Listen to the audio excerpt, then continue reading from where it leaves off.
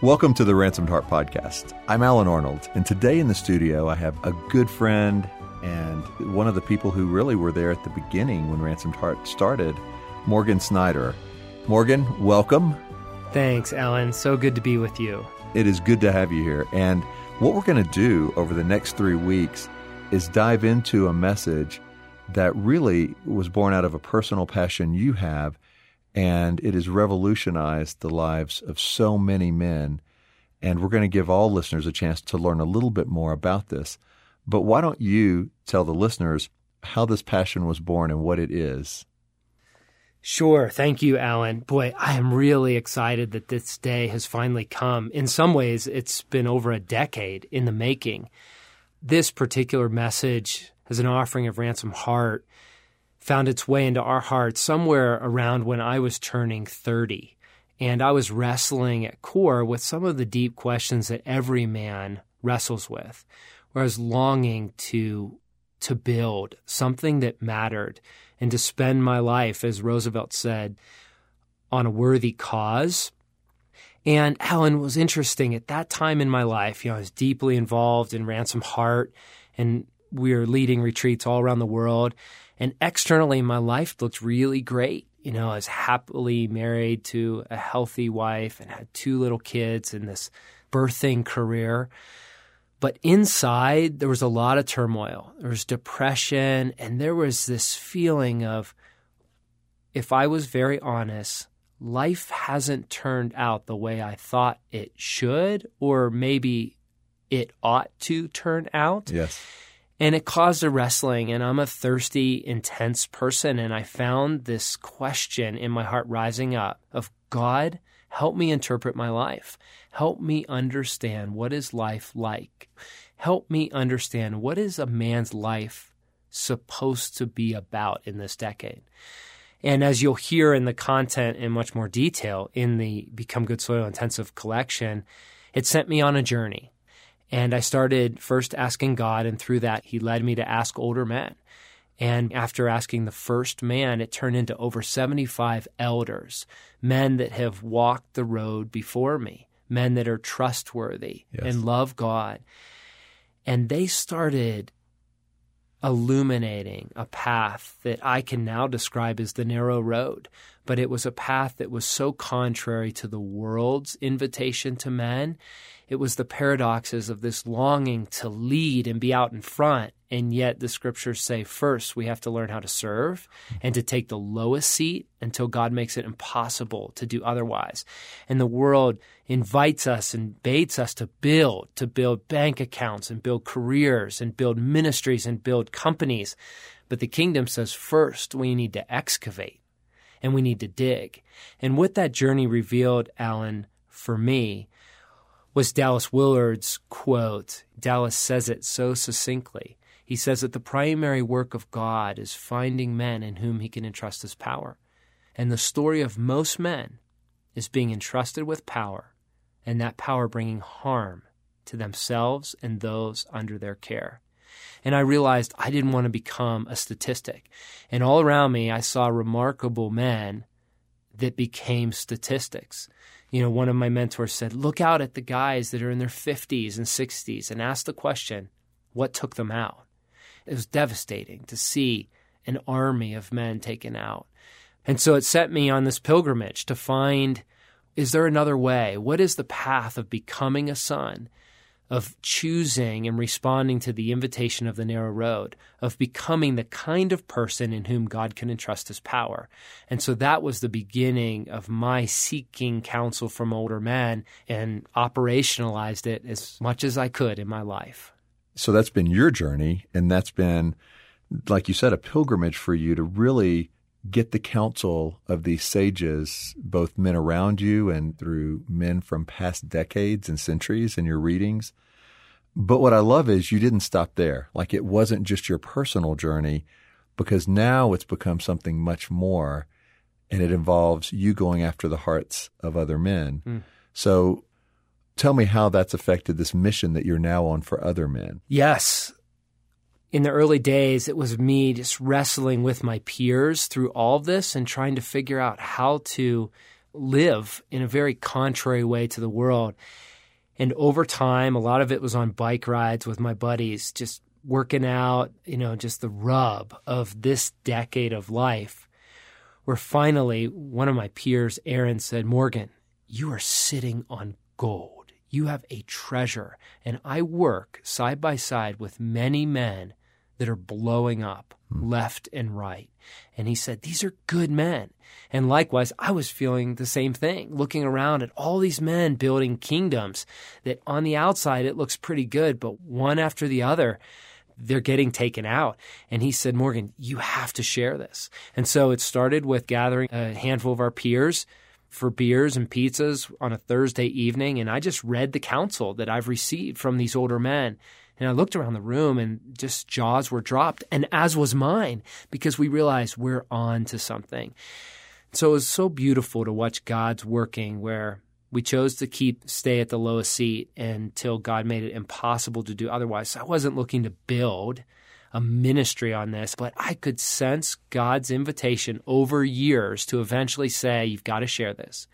So I gathered 12 guys that were my peers, and Craig and Bart served as the elders, and we went to Bart's ranch, the Globe and Acre Ranch, and we spent a weekend, and we walked through all this content, and we had story groups where each man had the opportunity of receiving the honor of someone listening in love to his story. And then the peers and the elders were able to collectively turn to God on his behalf and listen to God's guidance and how to minister to him. And so each man received beautiful ministry. And that was the first year. And we've now done that for 6 years annually.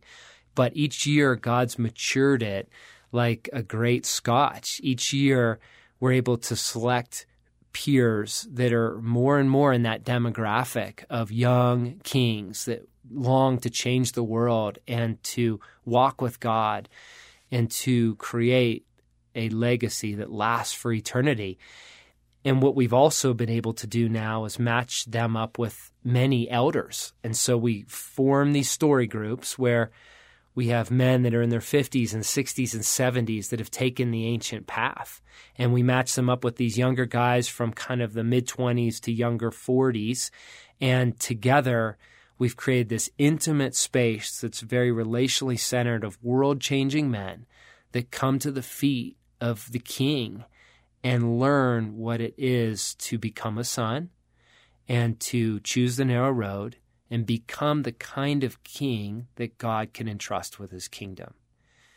Now, as listeners are hearing this, I'm sure thousands of people are saying, okay, I want to be at the next one. Yes. And the only thing is, not only is this done just once a year, but it's only for a small group of guys, like less than 40 guys. Right.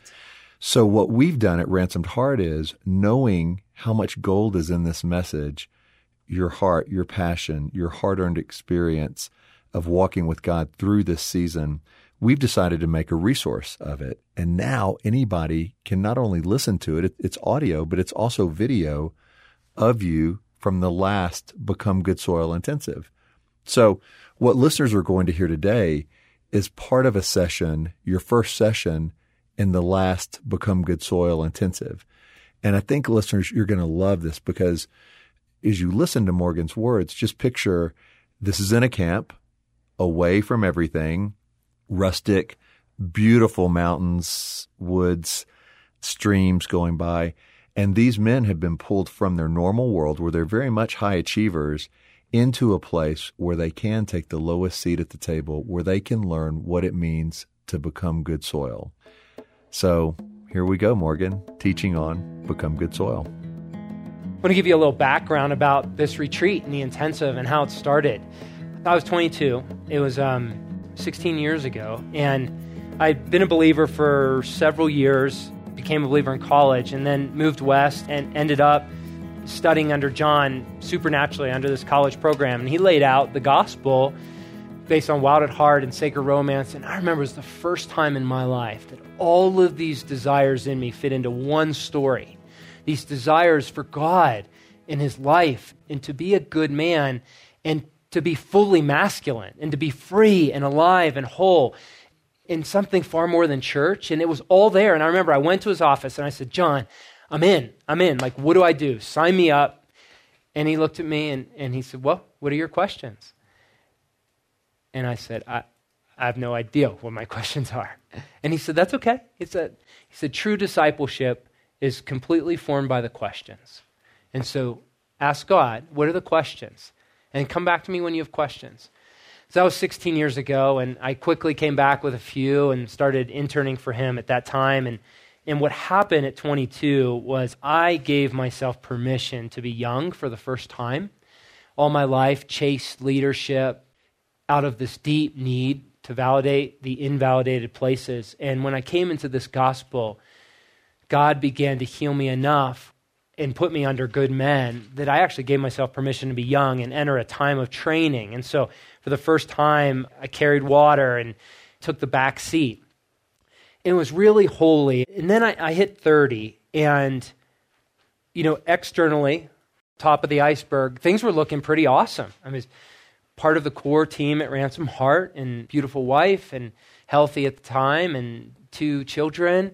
And, it's pretty great life. But internally, when I was honest in my quiet moments, I could feel the rumblings of deep frustration, depression, anger, and even the shame of I ought to be a lot happier than I am. And Sherry even said to me, like, you lost your smile. Like, where'd that go? And the stories I have from high school and the crazy things we did, and a lot of it was just crazy. But there was a layer of genuine joy of these men that I did life with, and I lost that all and just got serious and intense in this mission. And so I said, God, I need interpretation. I'm 30 and I do not know how to interpret my life. And so will you speak to me? And he didn't. And for 2 weeks, I asked him every day, and for 2 weeks, it was just silence. And now as I look back, I realize he wanted me to feel the pain so that I could truly receive his life into that place. And after 2 weeks, he took me into Jeremiah 6, where it says, stand at the crossroads and look and ask for ancient paths. Ask where the good way is and walk in it, and you'll find rest for your souls. In the Message, Peterson says, go stand at the crossroads and ask directions for the old road, the tried and true road. And God said, here's the deal. I want to speak to you, but I want to do it through men. I need you to start asking men, because something drifted where I only asked questions to John and wasn't asking as many. And he said, I want you to ask older men. Find men that you trust, that you respect, that are as old as you can find, and ask them, where do I find life? And start with confession. Start with, it's not going so well. So I wrote this letter, contacted a lot of the men in this room, and said, I'm sideways, and I don't know why. My internal world does not match my external. I need an interpretation. And God began doing something pretty miraculous. About every 2 weeks, I'd end up receiving counsel from one of these men. It was through a conversation, through a phone call, through a lunch, and each would have this just beautiful kingdom nugget that I felt like the Father let me live in for about 2 weeks and chew on these things. And a few conversations turned into dozens, turned into about 75 men that I sat under over years. And all this time, Aaron McHugh, we had just pounded out on the bike or running and wrestle with these themes. And he's talking about his guys at work. He's in a secular software world, and I'm talking about the ministry world and talking about all these other young men in their roughly young 30s with young kids and young careers and young marriages. And we realized these universal struggles and these universal pieces that a man needs started surfacing. And we realized this goal that God was trying to speak to, this complete reorientation of what we thought the decade was about. And yet, all the while, it's this season of training and lowest seat at the table. Francis Schaeffer has this great writing, The Lord's Work in the Lord's Way, where he says, if you want to truly do God's work, you have to take the lowest seat at the table until God makes it impossible to do otherwise. That's not a world model. That is not a world model. But God gave us that early in our years, and so we kind of turned it on its head and rolled the dice and tried it out. So we said we are only going to do what's impossible. And finally, through Aaron, God just said, it is impossible not to share this because you're now like sitting on these nuggets that would save the lives of the men I work with every day that are losing their families and losing their marriages. And so we got guys together for pizza one night and beers, and I just kind of typed out all these guys' content and just read these notes. And I looked up at the end, and everyone had their jaws dropped. And I had my jaws dropped, and we just could feel the presence of God. It was really holy because it felt like the Father was truly coming to us through the company of men, showing us the tried and true road, showing us the ancient path. So fast forward, we felt like God through Bart and Craig said, it's time for you guys to share this with others. And we got to Bart's ranch and grabbed 12 of our peers, and Bart and Craig were the sages. And we went through the content and did some story groups and went through our stories. And it was just unbelievable what God did in fathering us through this decade and allowing us to completely reorient and have such deep joy in it and confidence in it. So that was 5 years ago. And what happened then during those years was we realized, okay, we're bringing these peers together that are truly kingdom men. But what if we actually brought the sages? So we have these young kings, and what if we brought the older kings that are sages together? And we sat like life on life in their counsel and in their presence, and that they led us. And we weren't just orphans, but God was leading us. And 5 years later, you attendees are sitting among those facilitators that are all on the ancient road, the tried and true road, the gray hair in the room. Like, these guys have lived it, and they're here for you. And it's pretty spectacular what we get to be a part of, all of us this weekend.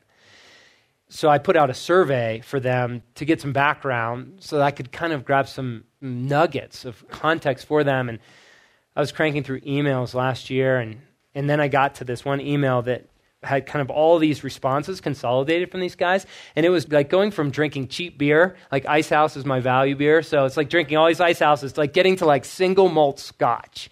And I sat and I'm listening to just decades and decades and decades of trial and wisdom. And to think that these men are offering their hearts for us. I want to read to you just some of their story. They've suffered and they've kept heart. Rather, they've invited God to restore their hearts as men. They've lost sons and daughters. They've lost them to death in this world. They've lost marriages to infidelity and divorce and death. They've had marriages restored over the long, narrow road. They've built and lost fortunes and companies and churches and careers, gone to prison, been forced into resignation. They've walked away from fortunes and risked moving away from safety and control. They've battled countless bouts of depression, addiction, drugs, alcohol, beyond. They fought cancer. Several of them are still battling cancer today. Bankruptcy, unemployment, abandonment. Been through life-threatening accidents and suffered permanent disabilities. Lost lifelong friendships. Lost their integrity, and they've gotten it back.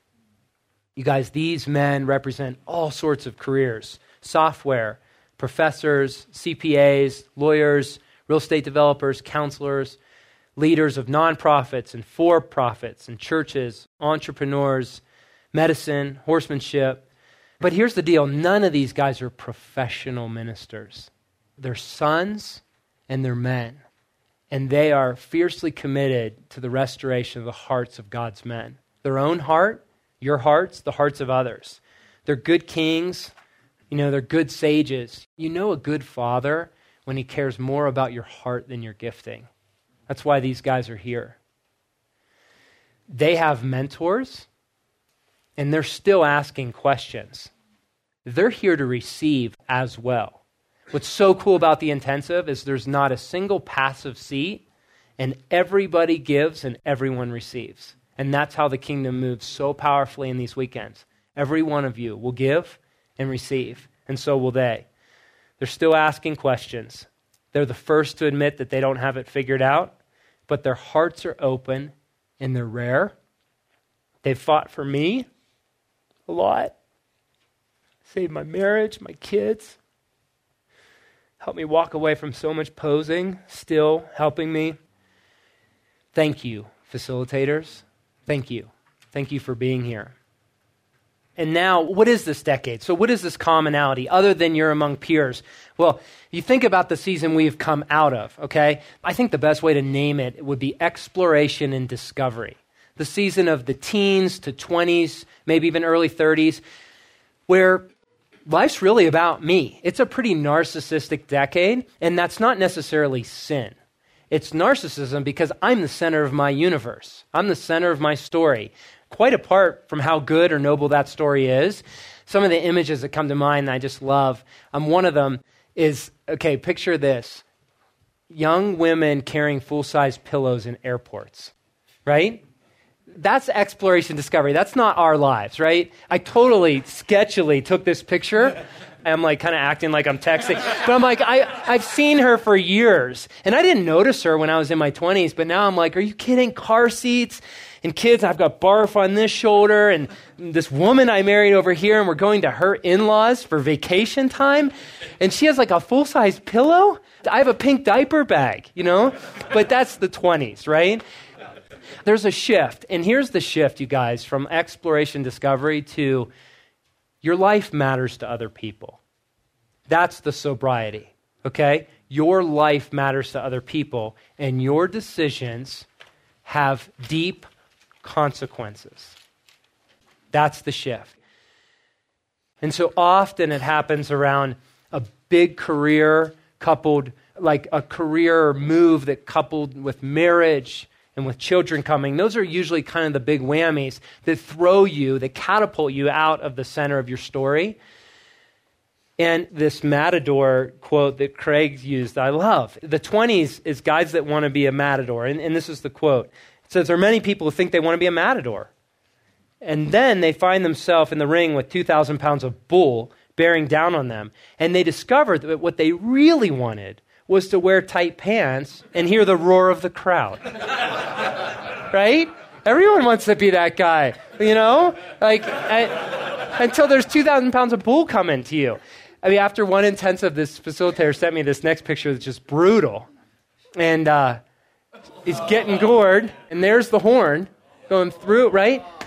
That's what it's like to wear tiny pants and hear the roar of the crowd. It's a sober shift. The 20s is about exclamation points. We have all the answers. In the early 30s, and when we're the center of the story, we have answers, exclamation points. And then comes a day where you have the courage to exchange those for question marks because the exclamation points aren't working. You're not really finding life, and you're not finding how to make it last. Margins evaporate. You know, money, it's never enough. Time, it's never enough. This wife, this beautiful gal you married, all of a sudden is really, really, really broken. And you think it's all her stuff. These kids show up, and part of life is behind you that you can't get back, and so you feel the weight of consequences.